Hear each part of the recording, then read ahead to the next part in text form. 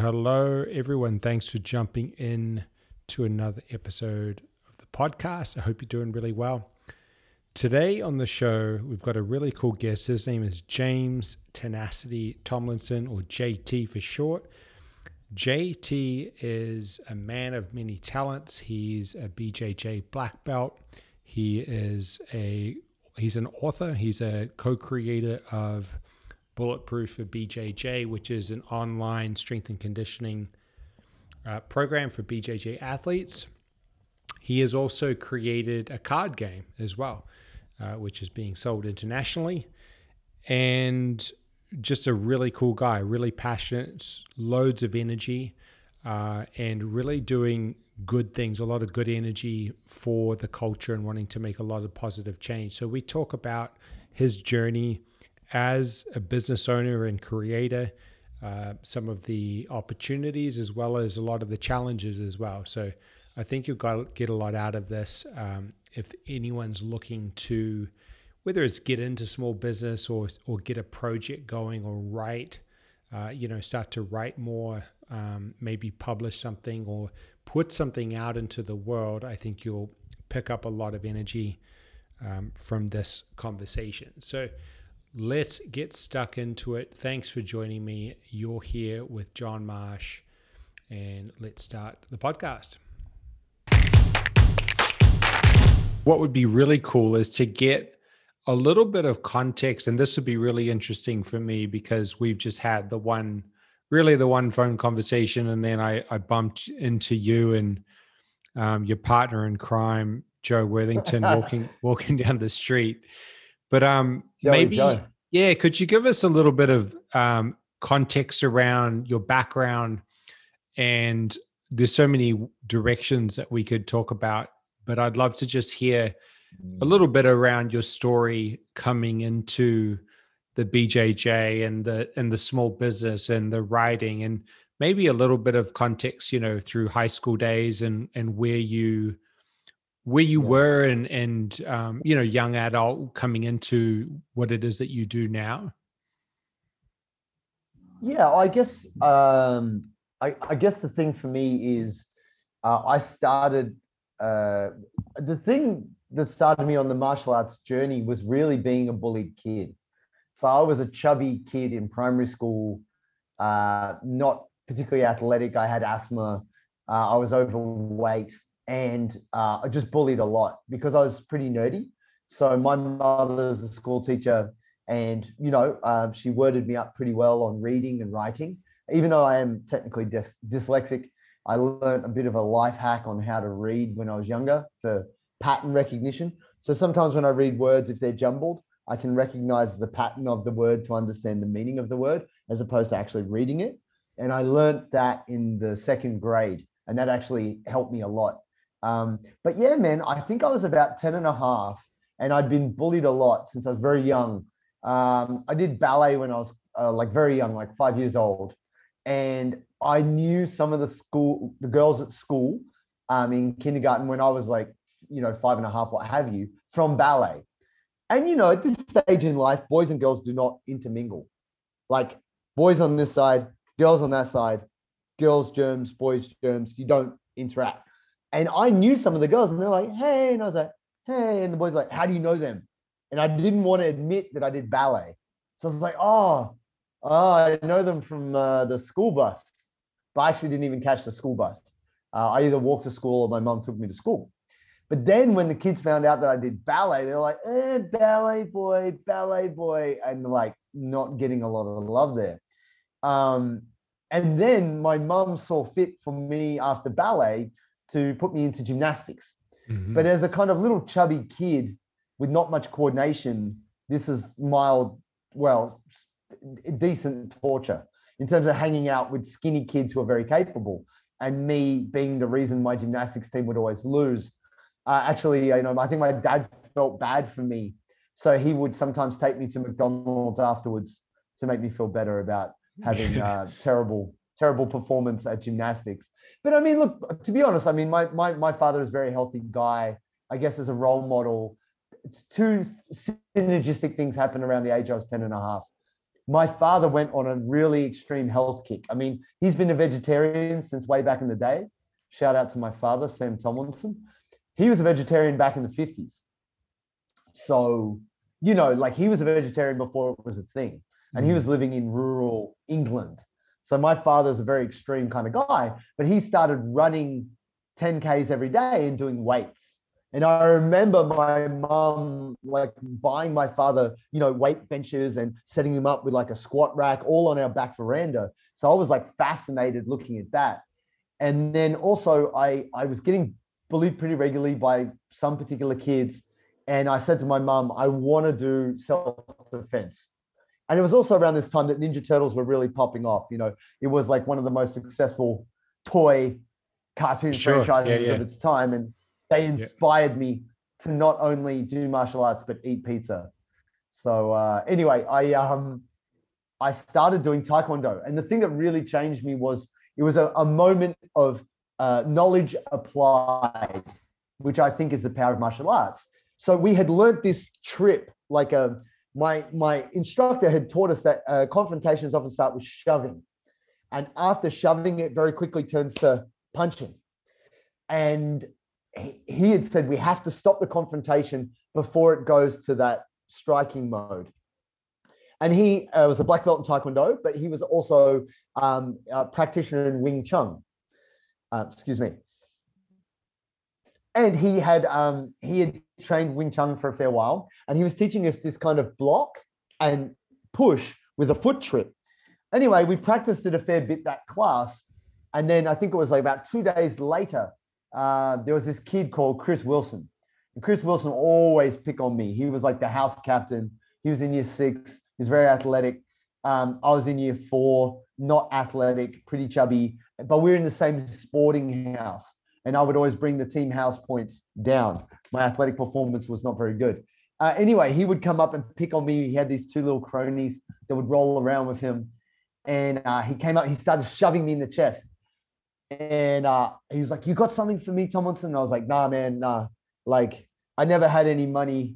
I always had very healthy lunches, like tuna and celery sandwiches on multigrain bread. Shout out to my mother for trying to keep me healthy. But they were terrible sandwiches because they were always soggy and just, you couldn't trade them. Everyone else had Nutella and jam and stuff like that. Anyway, he was like, they get my bag, empty my bag, and he was shoving me in the chest. And I thought to myself, oh man, there's something here. Like, I'm getting shoved in the chest. I have an idea. I could defend myself. And so he shoved me in the chest, and I was like, I'm going to try this move. Because if I don't try this move, they're going to beat me up. And if I do try this move, they're probably going to beat me up. So I'm just going to try it. And I literally just kind of blocked his hands. I shoved him in the chest. And as I shoved him in the chest, I tripped his foot and I nailed it. Like, I nailed the timing. I literally hit him. He went like horizontal, and then boom, he landed flat on his back, and he was winded.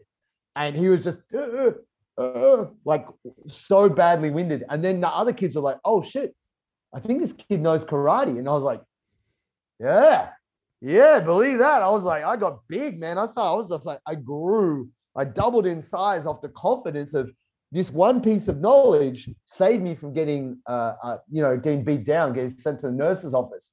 And that just set a fire in me, like, holy goodness. Knowing this stuff, it saved my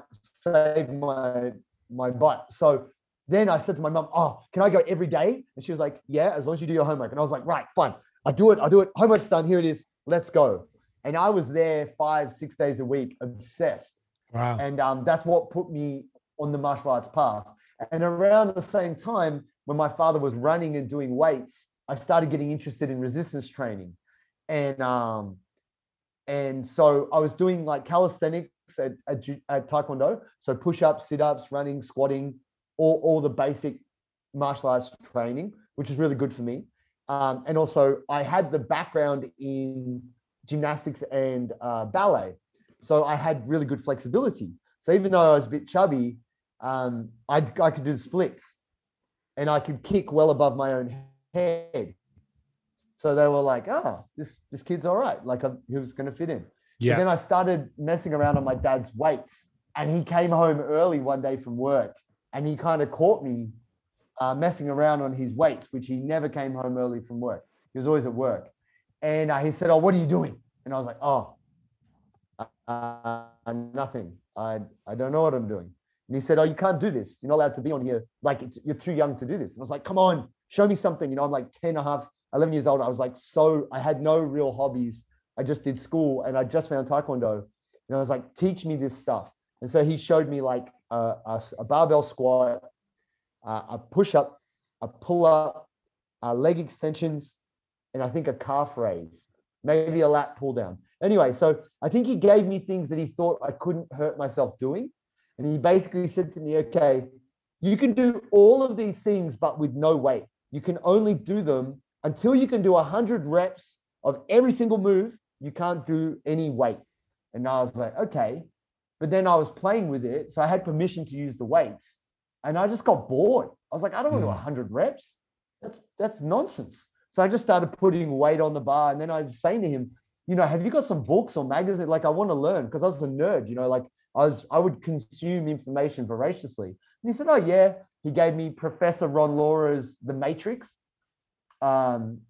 which also had Lee Priest as a model in there. And that program was based around hyperplasia. Not that that it was actually proven that humans can do it, but it's a great program for hypertrophy at least. Yeah. He also gave me Arnold's Encyclopedia of Bodybuilding, the Yeah. kind of original version. Reps magazine. There was like a bunch of old school stuff from Ron Gaspari and Lou Ferrino and just all this stuff. And I just started reading it as like a 10 and a half, 11-year-old kid. And from about that time to the time I was like 12 and a half, I like grew about a foot or like almost a foot and put on like 15 kilos. So like puberty kicked in. So by the time I hit year 6, I was like the biggest kid in the school. So it was a time of great change. Yeah. Yeah. So then take us through till when did you go to uni and stuff, or did you study? I did. Yeah. What did you do? What kicked you into the career side? For me, I was in the gym from 11 years old. So I got a special permission note from my parents to go to the gym. Yeah. So I was lifting all through high school. And then when I came to the end of high school, I had thought to myself that I wanted to do something gym related. And I started doing my Cert 3 my last year of high school. So that was back in like 2001, I think. Mm-hmm. Yes, that would be right. And then that was during my like HSC, like UAI year. And I finished school and I qualified to get into education at Sydney Uni, secondary education. But I took a gap year, and on my gap year, I did my work experience to get my hours up. And then I studied my Cert 4 on my gap year while I was working at a gym, which was Penrith Lifestyle Fitness Centers back in the day, which was kind of the biggest gym in my area. And and then after my gap year, I went to uni and I started studying education at Sydney Uni, and it was good. It was really good. But already having taken that gap year and learned so much from being in the gym, being around adults, also earning money and managing myself as a trainer, by the time I kind of got to uni, I found like the crew that I was in with was fairly immature. Mm-hmm. And some of the, I guess, mature age students were older than me. I did not fit in, basically. And I was still training. I was still a personal trainer part-time while I was at uni. And I was also working at Star Trek, doing all kinds of box collection and offload. And it was a pretty busy time. Yeah. And I got into my second year and I actually made a decision, like, I don't actually want to do university anymore. So unfortunately, much to my mother's chagrin, I made an executive decision to stop studying and move to Melbourne to pursue my Taekwondo dreams. Yeah. Okay. So you were doing Taekwondo prior to BJJ?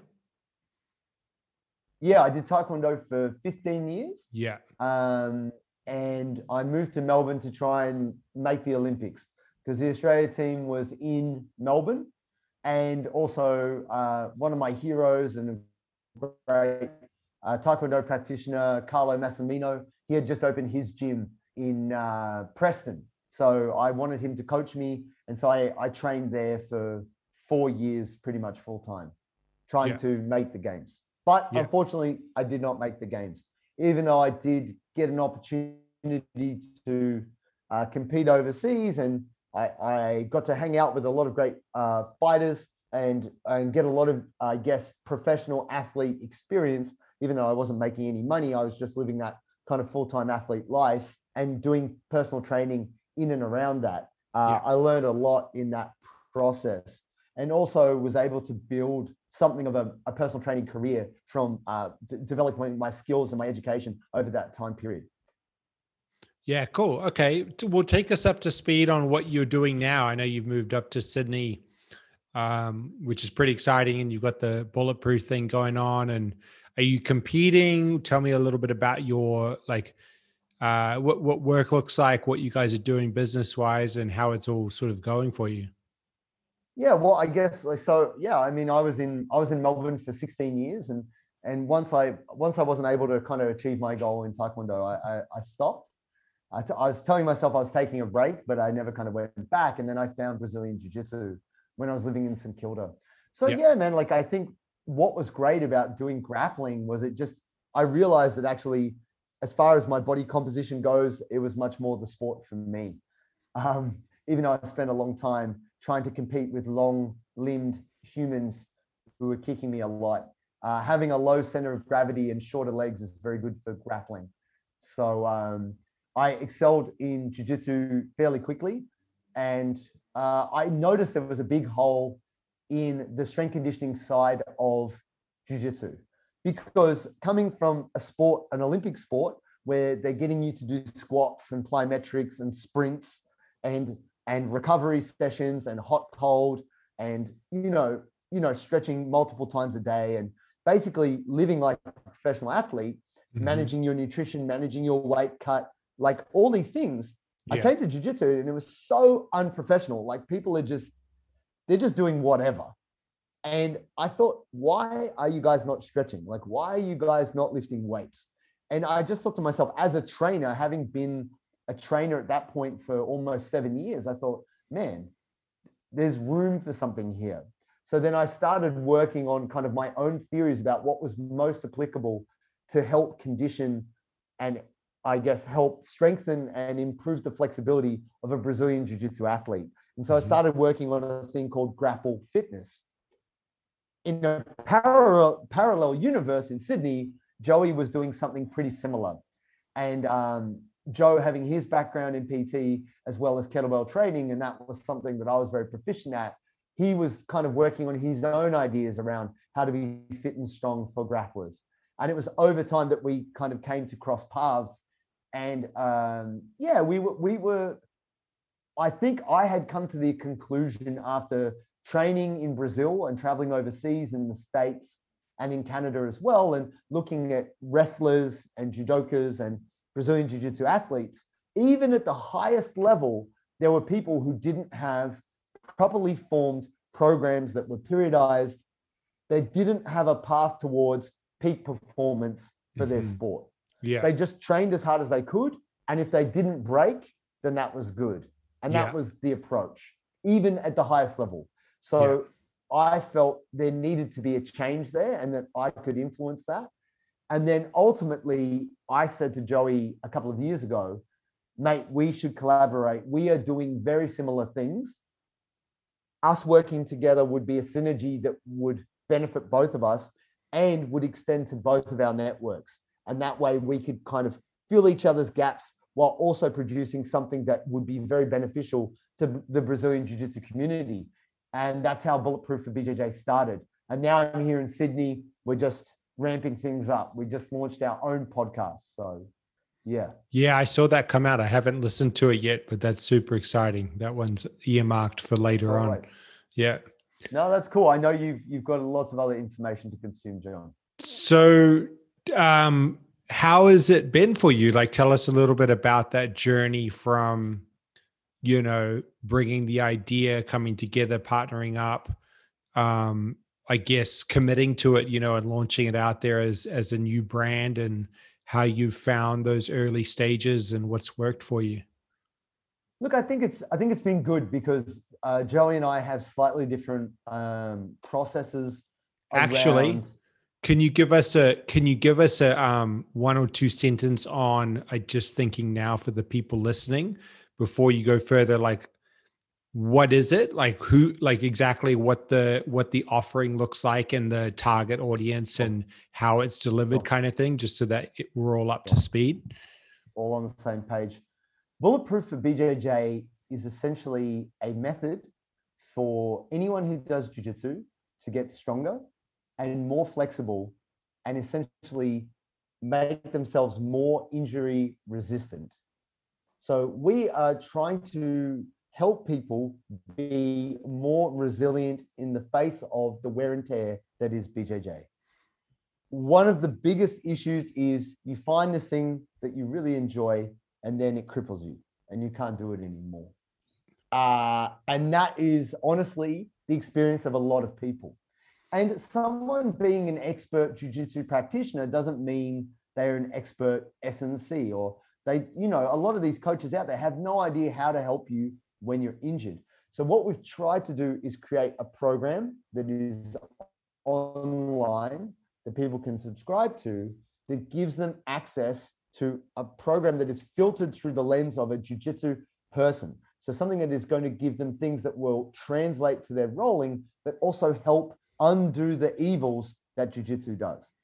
Yeah, yeah, that's cool. I mean, I know a lot of people, it seems like, and I have no experience in that sport, but man, it seems like there's a lot of injuries with So much. It's just lay injury, people, like right? Like early on kind of thing, knees and shoulders, yes, and yeah, knees, shoulders, elbows, all of the above. yeah. And So look, you it's it's in the fine print, right?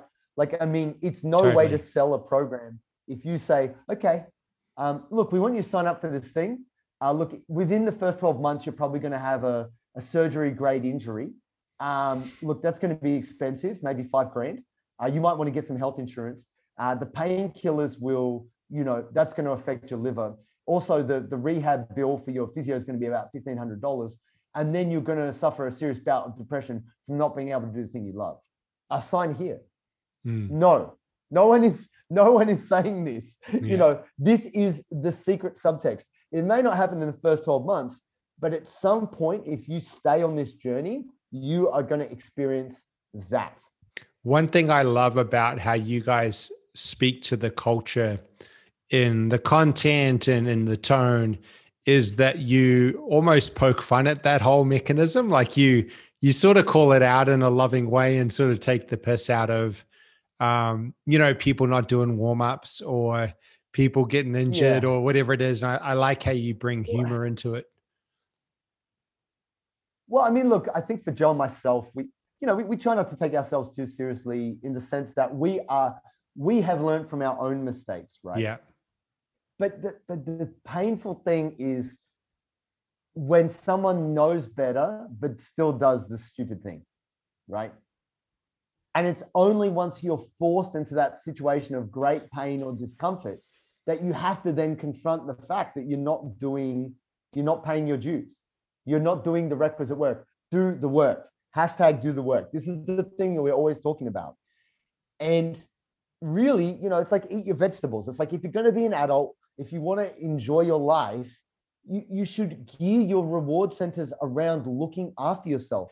Don't act like a 16-year-old when you are 45 and you have a physical job and you've got kids. If you blow out your knee, it's going to have serious ramifications, not only on the fact that you can't enjoy jiu-jitsu, but the fact that you can't function as a human. And really what we want to do is we want to see, you know, we don't want to see everybody following that old martial arts path of I am the sensei. I look like I'm 100 years old, but I'm only 45. Like, you don't have to be a cripple. Like, we know better. And what we're trying to do in terms of instituting change within the culture is to say, here is a method of self-maintenance. It's pretty simple. We just need you to stick to it. And the more we can sell that, and the more we can kind of not even make it sexy, but just make it a thing, people go, yeah, that's right. I stretch after I train. Oh, yeah, I do my own warm up. Yeah, I work on my body when I'm off the mat. Like, to actually make it like, make it an inherent part of the journey so that people can make it to black belt. They don't get so brutally injured. They got to quit when they're halfway. Yeah, I like that. I was trying to think in my mind how you might juggle that, uh, that worldview, because part of the old culture would have been most likely to not do the mobility and strength and warm up, and is kind of just do it old school, right? Just get in and get started. Yeah, but when you were old school, you died when you were 35. It didn't matter. You're gonna have to commit seppuku. You're gonna have to bloody gut yourself because you didn't wear your hat in court in front of the emperor's daughter or some bullshit. Yeah. Like, like no one lived past 50 back in the days. Like, there was no need to preserve yourself. But guys, like, the people who are doing bulletproof for BJJ are usually coming to jiu-jitsu later in life. Don't get me wrong, we have some young fit people who do the program because it can be challenging, but it's really up to your level as to how you engage with it. And we find a lot of our people are grown adults who have kids who found jiu-jitsu later in life, and they really want to keep it in their life. And the great thing about jiu-jitsu done the right way, you can do it into your 60s, into your 70s. You can approach it in that way. And really, it's having the humility to accept that we are not indestructible. And when we do jiu-jitsu, it is an extreme thing. And we cannot take for granted that if we keep doing it without doing the maintenance, our body will break down and we won't be able to continue. So it's just seeing that jiu-jitsu, as rewarding as it is also super taxing. And if we try and just ignore that, we are going to prematurely age our bodies. And no one wants to feel older than they actually are. Yeah, cool. Okay, so you've got a online subscription model that you guys have largely built or use Instagram for marketing. Is that correct? Like, it's pretty much Instagram focused platform? Yes, we put a lot of time and energy into Instagram. This year, we'll be putting more time into YouTube because we want to actually just convey more information. And I had pushed quite hard for the newsletter and the podcast. And because I feel like that those are mediums that I both consume. And when I look around at the jiu-jitsu culture, I feel like people are not building the culture. When we talk about the state of the art, people are not expanding the art. They're just iterating the same. Like, here's another technique video. Here is another funny jiu-jitsu meme. That's cool. That's fine. That's fun. But that's not actually helping people. So as a point of contribution, I really want to try to, or we are in the process of giving people legitimate options, whether you're like quite injured and not have a high level of capacity, you are a very fit and capable person, or you're somebody who's just a bit out of shape and you're trying to keep your body together so that you can go to jiu-jitsu and get the most out of it. We're trying to give as many answers as we can to people in our community. And I feel that we have that information, we have those answers, but what we're trying to learn and master is how we communicate that through the internet. Through the user experience of our website, through better content on Instagram, through the podcast, through better formatting of the newsletter and creating better video links, and just making it all so that when people get involved with it, they're like, this is awesome. This is helpful to me. In the same way, all the people that I follow for philosophy, thinking, business ideas, I'm very grateful to all these thinkers like Seth Godin, Ryan Holiday, what's his name? The Knowledge Project, Canadian guy. Shane Parrish, Mm. Tim Ferriss, like all these people who have been able to use a medium to condense, refine, and disseminate ideas. It's helped me. Like I'm smarter as a result. I would like to be similar in the sense that I know the limits on my knowledge, but I feel like what I know and what I've helped other people with is not being done in the culture of jiu-jitsu, which is the thing I care about most. So it's like, it bothers me. So it's like, right, I have to change this because no one else is doing that. Like the guys with the most power, like a guy like Gordon Ryan, is too busy, like, stroking his own ego, having a crack at people, taking steroids, and then telling people, hey, you should buy my DVD on Mindset. Like, you're a spoiled brat. You're 26 years old. You're the best grappler in the world, and this is what you do with your platform. You got 500,000 followers, and you can't say anything decent. You have to just, verbally jerk off onto Instagram. Like, this is what you're good for. I'm disappointed. I wish I was bigger because, like, Gordon Ryan, like, you're not using you. Like, he's 26 years old, and the guy has been rewarded for being sensational, for being this kind of Conor McGregor-esque jiu-jitsu guy, right? So I understand, like, he's very wealthy and successful off his behavior, but I think what he probably doesn't understand is he could do so much more. And I'm nobody, I'm not famous, but I feel just off making a concerted effort to communicate better, I'm helping people, and that makes me happy. So that's what we're trying to do with Bulletproof for BJJ. Yeah. And I want to hear about the card game as well, because you've developed a card game, which I think is awesome. You've got the t-shirt on. Maybe you could share how that came about, the origin story, and where, like, what's that all about? Because that's pretty cool. Okay. Well, look, thank you. Thank you, John. Thank you for steering me back on track. I will digress multiple. We've got so many bases to cover with you that I think we've got to just chip through them. We almost need a time. We almost need like an interval timer for all your projects. We do. 3 minutes, turn it over. Yeah. So I used to play Uno a lot with my sisters when we were kids. We would go on road trips in the old Tarago. No aircon, just wind down the windows, get the spray bottle out, and we'd just be pumping Uno in the back of the car, like rainy day, play Uno. And I had thought to myself when I started jiu-jitsu, I was probably 3 or 4 years in, that maybe there should be like a jiu-jitsu game.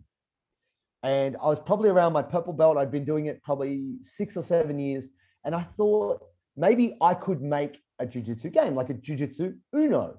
And I just didn't know exactly what that would look like. But I guess the way I conceptualize jiu-jitsu is there are starting positions, there are transitions. Like in the same way in Uno, you have a reversal or a skip card.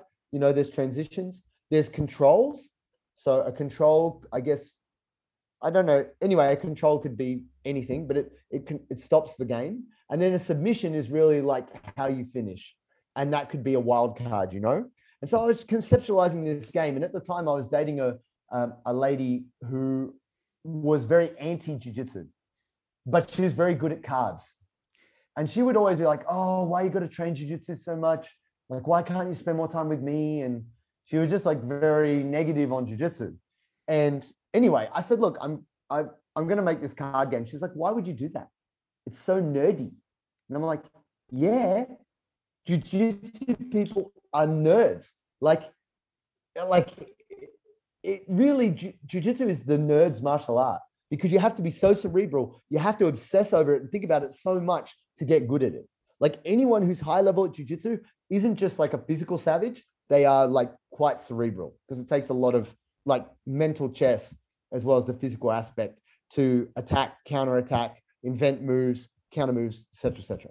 So then I started drawing them just on cards, like just literally doing little stick figures on palm cards and putting together the basic semblance of a game. And then I said to her, let's play a game. And I showed her how to play the game, and we played a couple games, and she beat me 4 games in a row. And she was like, oh, I like this game. And I was like, that's not how I planned it. But I was like, well, there must be something here, because she doesn't really like jiu-jitsu, but she liked the game. She enjoyed the mechanics of the game. And the truth is, jiu-jitsu is very theoretical, but you have to then take it into practice. And one of the biggest problems for most people is they can't conceptually put the steps together. Mm-hmm. So I started to break it down. But then unfortunately, fortunately or unfortunately, we broke up. And that kind of put my life into some turmoil. And I just shelved the game. And I did nothing about it for, say, I think probably 2 years. Mm-hmm. And then I was actually at the Jungle Brothers retreat up the North Coast. And I was meditating on the beach, 5 a.m. with the whole tribe, meditating on the beach. And I thought to myself, man, I've had some fun experiences with my life, but I haven't created anything. And then a little voice in my head said, "Oh, you made a game." And I was like, "Oh, I did make a game." And then it was just in my mind. And I talked to one of my friends and a mentor, and I said, "Oh man, do you remember I was going to make that game?" He said, "Yeah, why didn't you make that game?" I was like, "I don't know. I just didn't." He's like, "Well, what are you doing? Make it." So I was like, "Okay, I guess I will." Anyway, it's a very expensive process.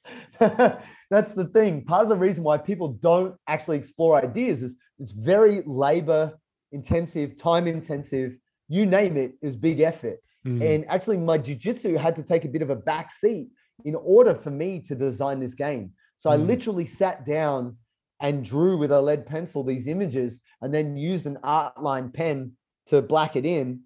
And that took me probably 8 months to design the game fully. And you did all the illustrations? To a custom. Yes, I did. Yeah. Yeah. Cool.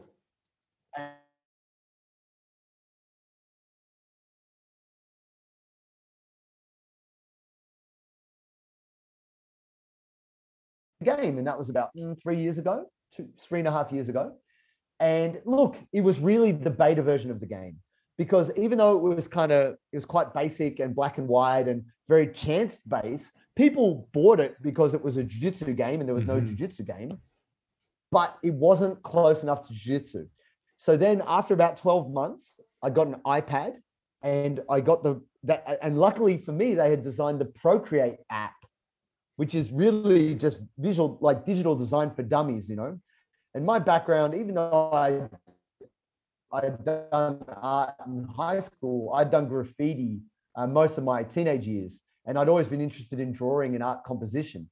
So I was just trying to take my graffiti sketching skills and my ability to draw and apply it to the iPad. But I was an idiot, I was getting a glass and like drawing around the glass to get a circle on the iPad screen. And I would get a ruler and rule a line on the screen.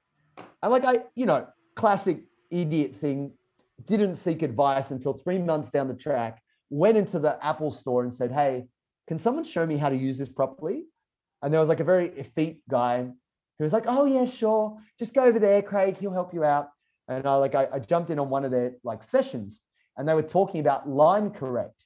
So you can draw a wiggly line, and if you hold the stylus to the pad for 3 seconds, the line autocorrects. I was like, what? And then same with the circle. You draw a dodgy circle, hold it there, it autocorrects. I was like, I wasted months. God.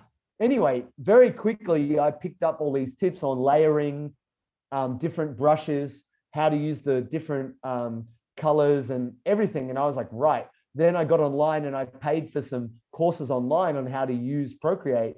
And then I redesigned the game and I implemented a thing called flow icons, which are like suits that join the different attacks together, which give the attack strength and make it more skill-based and less chance-based. And I redesigned the whole game. And that took me well over 12 months. Yeah.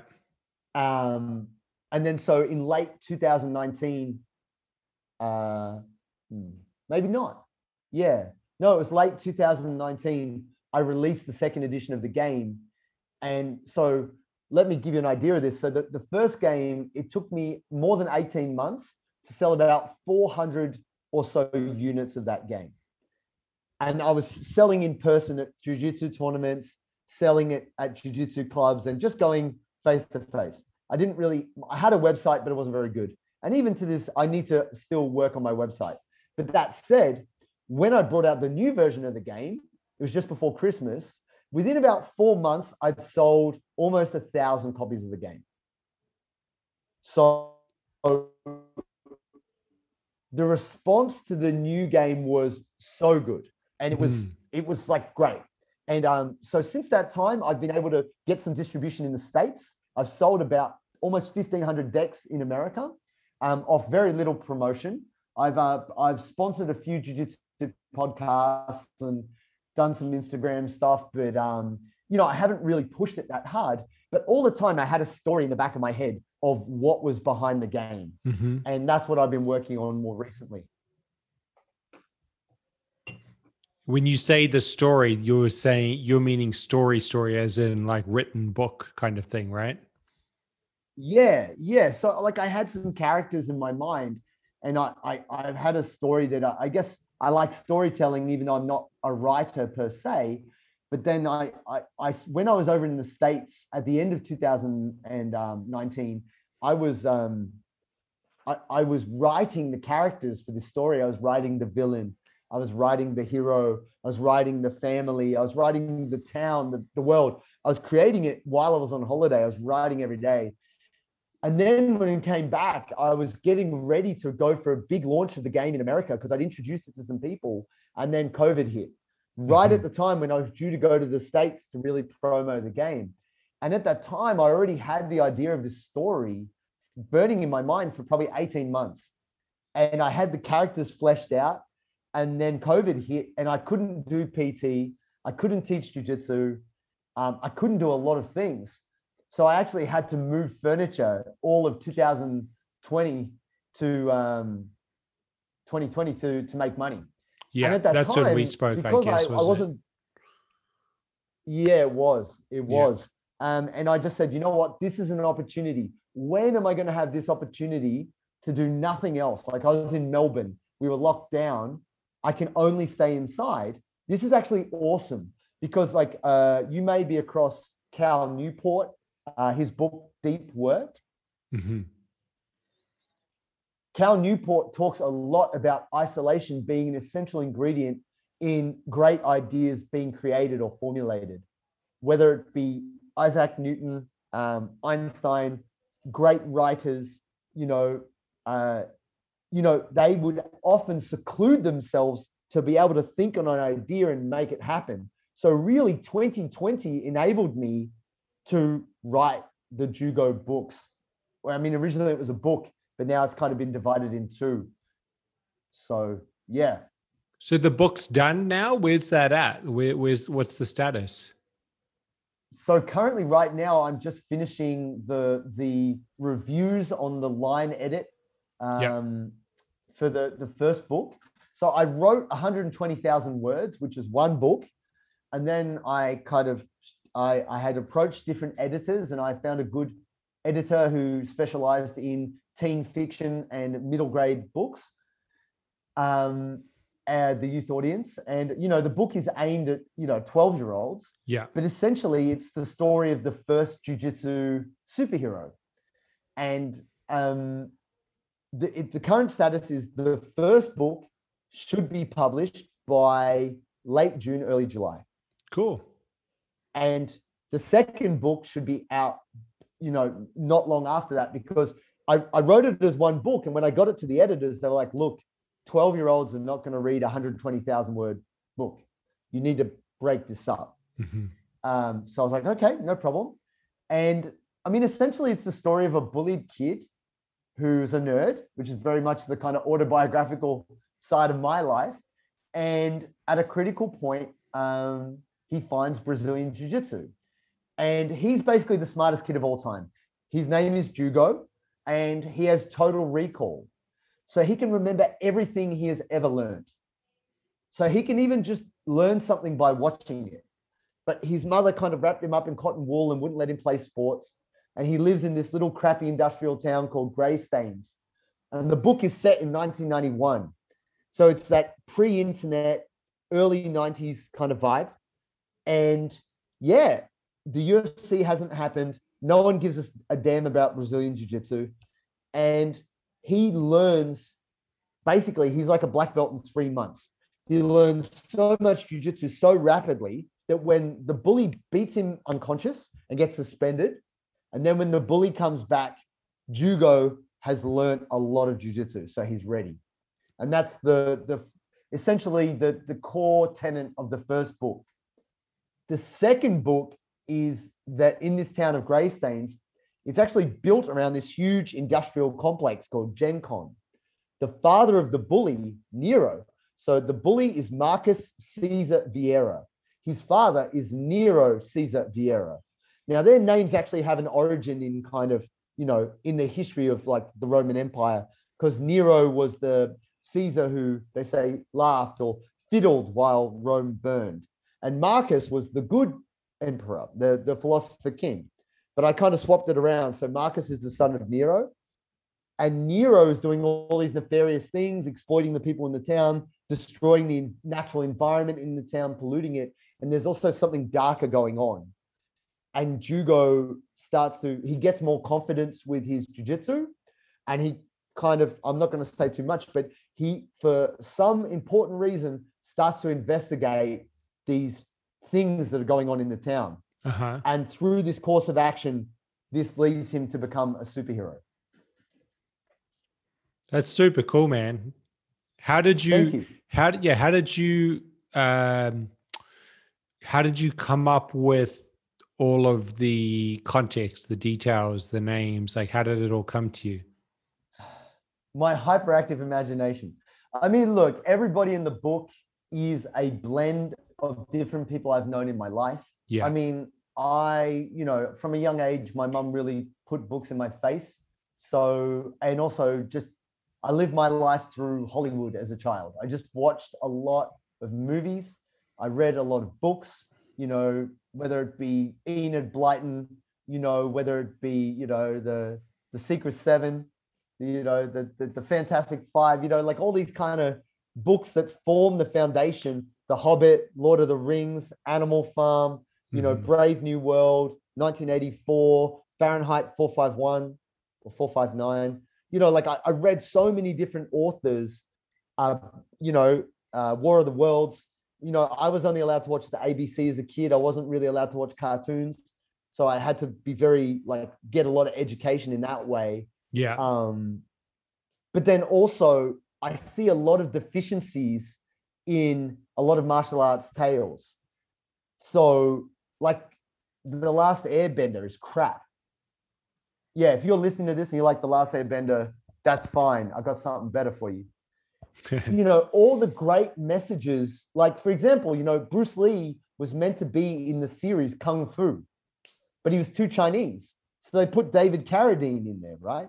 I mean, all respect to Dave Carradine, but that was Bruce's script. He wrote it, right? And he wanted to convey the message of martial arts through cinema, which he did. He wanted to give the world a Chinese superhero. And I had been obsessed with Bruce Lee since I was very young. Yeah. Like, I watched Enter the Dragon when I was 5. It's one of the earliest movie memories in my mind. And Bruce had an amazing way of conveying martial arts philosophy, just speaking. I want to give the world a jiu-jitsu superhero.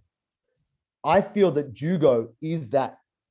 And that through this series, because really the Jugo books are the beginning, because then he goes off to high school and it's 1992 and he meets all the other fighting styles. And then the Empire High series is like Empire City is where he goes to high school. And that's where he meets kickboxing and wrestling and boxing and taekwondo. And they're not friends. It's conflict. But there's a lot of corruption around the school as well. So they have to overcome their competition and conflict and all the teenage business to be able to deal with all these forces that are going to destroy the high school or take it away from them and their ability to get educated and make their way in the world. And so I see it as like really the Harry Potter, the MMA Harry Potter. Yeah. But the lessons are authentic. The lessons about humility and overcoming anger and dealing with violence and peer pressure and all these things. It's like, if I didn't have martial arts in my life when I was a teenager, I probably would have gone to jail. So I would like a story to be told. I would like a narrative to be told that is more inclusive of more cultures and tells a more broader context to people's martial arts experience. Because for all these kids, it's not that they're like superhuman strong. I mean, some of them are, but really their superpower is martial arts. Yeah. And their strength is their ability to work together. Yeah. So really, it's a big advocacy tool for martial arts. And that's what I'm trying to do through like a legitimate, well-told story. Yeah. I love it, man. That's so cool. And I mean, just listening to you when you do the bulletproof work, or you do the writing or the game, or even your work. I'm not sure if you're still working with clients like one-on-one or training them, but to have it all come from such a personal story and wealth of experience for yourself from BJJ is pretty cool. Just listening Well, to you sort of riff on it, it's pretty cool. You don't hear that very often.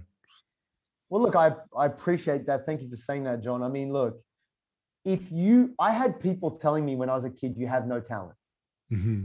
right? And that's fine, because talent is actually a lie. It's bullshit. It's a self-limiting belief. Like I will argue with anybody about talent. Everything is learned. Mm-hmm. The reason why I am who I am now is because I applied my ability to learn to a set of skills and techniques that I leveraged. Like if you looked at me as an asthmatic, out of shape, little 10-and-a-half-year-old kid who couldn't do any sports to be where I am now, I was a national champion in Taekwondo, competitively internationally in Jiu-Jitsu. And now to be as strong as I am and as fit as I am at 38 years old, it's like, this is not a talent. This is my ability to apply my knowledge to my body. And now it's like, I want to convey to people that anyone who tells you that it's not possible, and this is not some rah rah motivational bullshit. This is analyze your strengths, analyze your weaknesses. Anything you're not good at, you can improve. Anything you are good at, you can improve more. But it's like, I'm thinking of learning coding because I'm like, in truth, all the people I admire code, and also I want my kids to have that ability. And I was thinking about learning some more languages. Like I don't speak, like I know a little bit of Portuguese and a tiny bit of Polish. I want to double down on those. But I was thinking I want to learn to code because I think this is the language of the current language and the language of the future. And I just want to understand it. And for a long time, I told myself, oh, I'm not particularly good with technology, but that was a choice. And I'm changing that now. And the reason why I would say I'm not focused on competing in jiu-jitsu, because I can't remember, it was a very famous founder said, competing is for suckers. I'm not trying to compete. I think it's actually a very zero-sum game. If you can get on the podium, you could be number one. Like, I understand there are some very exceptional few people who always get on the podium every time at the top spot for a period of time. But is that moving the needle forward? Is that changing the culture? Or is that more of the same? I'm actually not interested in trying to be a world champion. I used to be obsessed with it. Now I'm like, how do I be the Bruce Lee of my time? How do I change the way people look at martial arts? Not how do I just, like, who was the world champion in 2001 for the lightweight category in BJJ? Almost no one can tell you. Yeah. Even though that guy was a legend, who can tell you? The guy is still great to this day. The time span for you to be great is like 4 or 5 years, and then you're out of the collective consciousness of your culture. That's bullshit. Like that is just like humans' ability to, and our attention span is getting shorter and shorter. I want to change that. Like, I see the game as a teaching tool for kids. Like, you can learn Uno, but what do you learn from Uno? If you don't know how to count to 9 and you don't know red, blue, yellow, and green, you need to go back to kindergarten. Like, really. If you're learning colors and numbers from Uno, there's a problem. But like, if you could teach a kid a game that could advance their thinking conceptually, then that could make them better at jiu-jitsu. And teaching kids is one of the hardest things you can do. And I learned that from when I was at uni and doing pracs with primary school kids, as well as like high school kids, And then when I look at the book, I'm like, we all need a mythology. Star Wars was a true great mythology. Harry Potter, though derivative, is still its own world and mythology. But what did it do? It just created a whole bunch of products getting made out of China. Here's a plastic wand. Here's some cheap hat. It's all going to be landfill. It's nothing to me. Don't get me wrong. I respect what was done in the mythology of that. But really, what did it do for the world? Not much. But if you give the world a martial arts superhero and a little kid goes, I want to be like that, I want to do martial arts, those lessons and skills that filter down from that through their life means that we will have better humans in the world. And I fully believe that jiu-jitsu will be mainstream within the next 5 to 10 years. And that really, this is just the beginning of one story within the culture that hasn't been told. And then there'll be many iterations and extrapolations from there. Yeah. I love it, man. So where can people follow, find you or the game, or what's the best? Because I'm sure a lot of people hear this and be pretty interested in checking out more of what you do, your writing or the book when it comes out, or the game, like where the go-to spots. Well, look, for Instagram, if people are interested in the game or the book, it's at Jugo Play, JIUGOPLAY. If people want to, I mean, there's a link there to go to the website. The website is www.jugoplay.com. In terms of Bulletproof, we're at Bulletproof for BJJ. The website is also www.bulletproofforbjj.com. And really, like, I'm at Jungle Brothers, so I'm there for my own training. I teach jiu-jitsu there a couple of days a week. Yeah. I do a little bit of one-on-one stuff. How are you enjoying the teaching up there since you've moved up? It's awesome. Yeah. I love teaching jiu-jitsu. I mean, really, I would teach jiu-jitsu for free. Like, it's not, even though, that's what I spent, kind of done jiu-jitsu for 13 years now. I mean, ideally, my goal is to have, I don't know if you're across the powerlifter Mark Bell at all. Free gym. He has a free gym. That's what I want. I want like kind of like an MMA gym / school for entrepreneurship that is free. So it'll be like, I don't know how I'm going to organize it. I better get very successful with this book. But basically, the only thing people have to pay for is their equipment, like their uniform or their gloves or whatever it might be. And I want to give opportunities to people in the community who are possibly disenfranchised or don't have the resources, get them involved with the community of jiu-jitsu as well as MMA, and then give them opportunities to learn higher order skills to be able to have their own business, to be able to leverage the internet, to be able to create and pioneer and do these things, and have a support network that helps connect them to people who would invest in their ideas. Yeah. That is my goal. Like, I guess like Y Combinator, but less preppy and more grassroots and more badass. Yeah. Because those guys don't do jiu-jitsu. Shots fired. Come at me, Y Combinator. Yeah. I love it, man. It was really cool and